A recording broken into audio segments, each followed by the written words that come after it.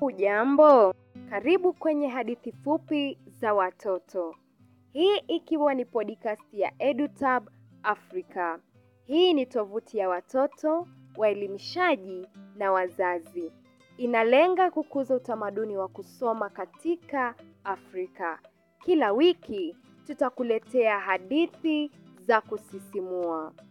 Mada ya hadithi yetu ya leo ni Binti wa Mfalme Kayanja, iliyoandikwa na Amana Yunus na kutafsiriwa na Bridget Simiyu. Msimulizi na mtayarishaji wa kipindi ni mimi, Bi Magdalene Chorongo.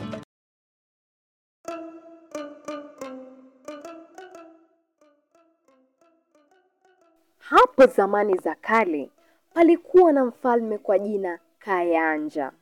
Yeye, mkewe Malkia na Apenyo binti yao waliishi katika kasri kubwa.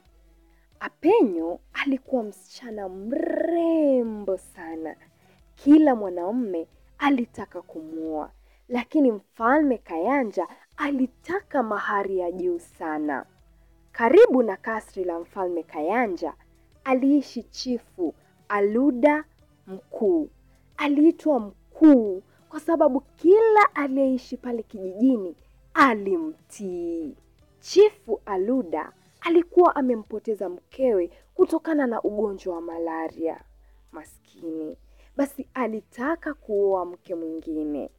Chifu Aluda alikuwa mzee mfupi mwenye upara. Aliamua kupeleka mahari kwa mfalme Kayanja ili amuoe bintiye. Walipokuwa wakijadili mahari, Kakembo, kijakazi wa mfalme, aliyasikia mazungumzo yao. Kakembo alikuwa na uhusiano wa karibu sana na Apenyo.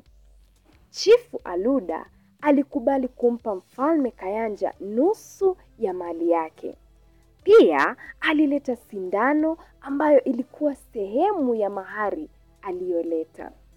Matayarisho ya harusi yalifanywa kisirisiri baina ya mfalme Kayanja na chifu Aluda. Mfalme Kayanja alijua kwamba bintiye hangefurahia uamuzi huo. Juma moja kabla ya siku ya harusi hiyo ya kifalme, Kakembo alimjulisha Apenyo, "Mpendwa binti mfalme, babako amepanga kukuoza kwa chifu Aluda. Harusi itafanyika katika muda wa juma moja." Apenyo alishtuka asijue la kufanya. Aliwaza, "Kamwe sitaolewa na yule mzee mwenye upara. Kamwe. Lazima nimuone Trevor mpenzi wangu. Lazima achukue hatua bila kupoteza muda." Usiku huo Apenyo alitoroka. Babake angegundua alikokuwa akienda, angekasirika sana. Alipitia kwenye msitu wa giza wenye mawe. Mwishowe akafika kwa Trevor. Aliwasili kwa Trevor akiwa mchovu, mwenye njaa na kiu. Trevor alimkaribisha. "Mpenzi wangu, mbona ukakimbia umbali huu peke yako usiku?" Trevor aliuliza. Alimletea maji ya kunywa kisha akatulia kumsubiri Apenyo aongee. Apenyo alikunywa maji, akashusha pumzi na kusema, "Babangu anataka kunioza kwa chifu Aluda mkuu, lakini siwezi kuolewa na yule mzee mwovu. Trevor, ningependa kuolewa nawe hata kama wewe ni maskini. Ninakupenda." "Lakini sina chochote cha kulipia mahari," Trevor alilalama. Apenyo alijibu, "Naelewa, lakini nataka kuolewa nawe tu." Apenyo alisema, "Hebu twende kwa Katega mwenye mashua, atuvushe hadi upande mwingine wa mto, tumwepuke babangu." Mfalme Kayanja alipogundua kuwa bintiye ametoweka, aliamuru msako ufanywe kijijini. Walinzi na askari walimtafuta Apenyo kila mahali, lakini hawakumpata. Walirudi na kumwambia mfalme kwamba Apenyo hakuonekana popote. basi tafuteni pia vichakani, Mfalme Kayanja aliamurisha kwa hasira. Trevor na Apenyo walifanya haraka kwenda mtoni.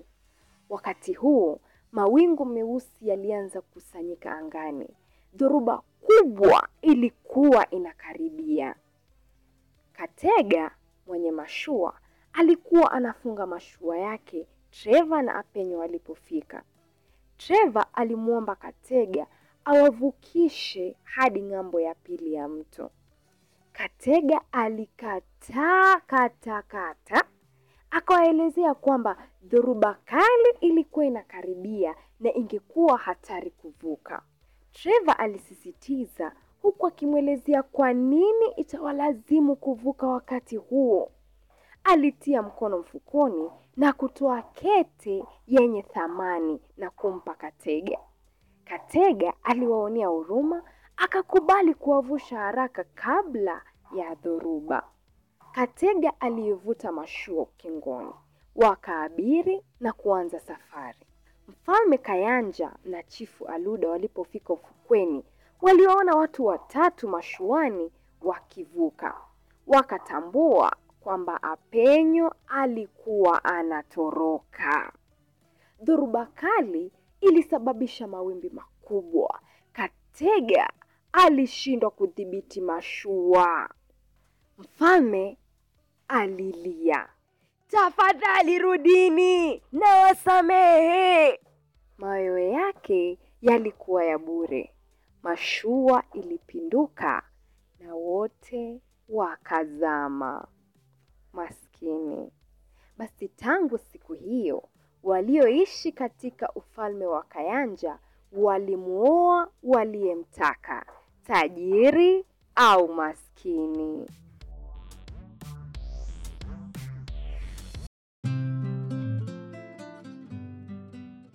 Asante kwa kujiunga nasi wiki hii kwenye hadithi fupi za watoto. Tunatumai ulifurahia hadithi hiyo.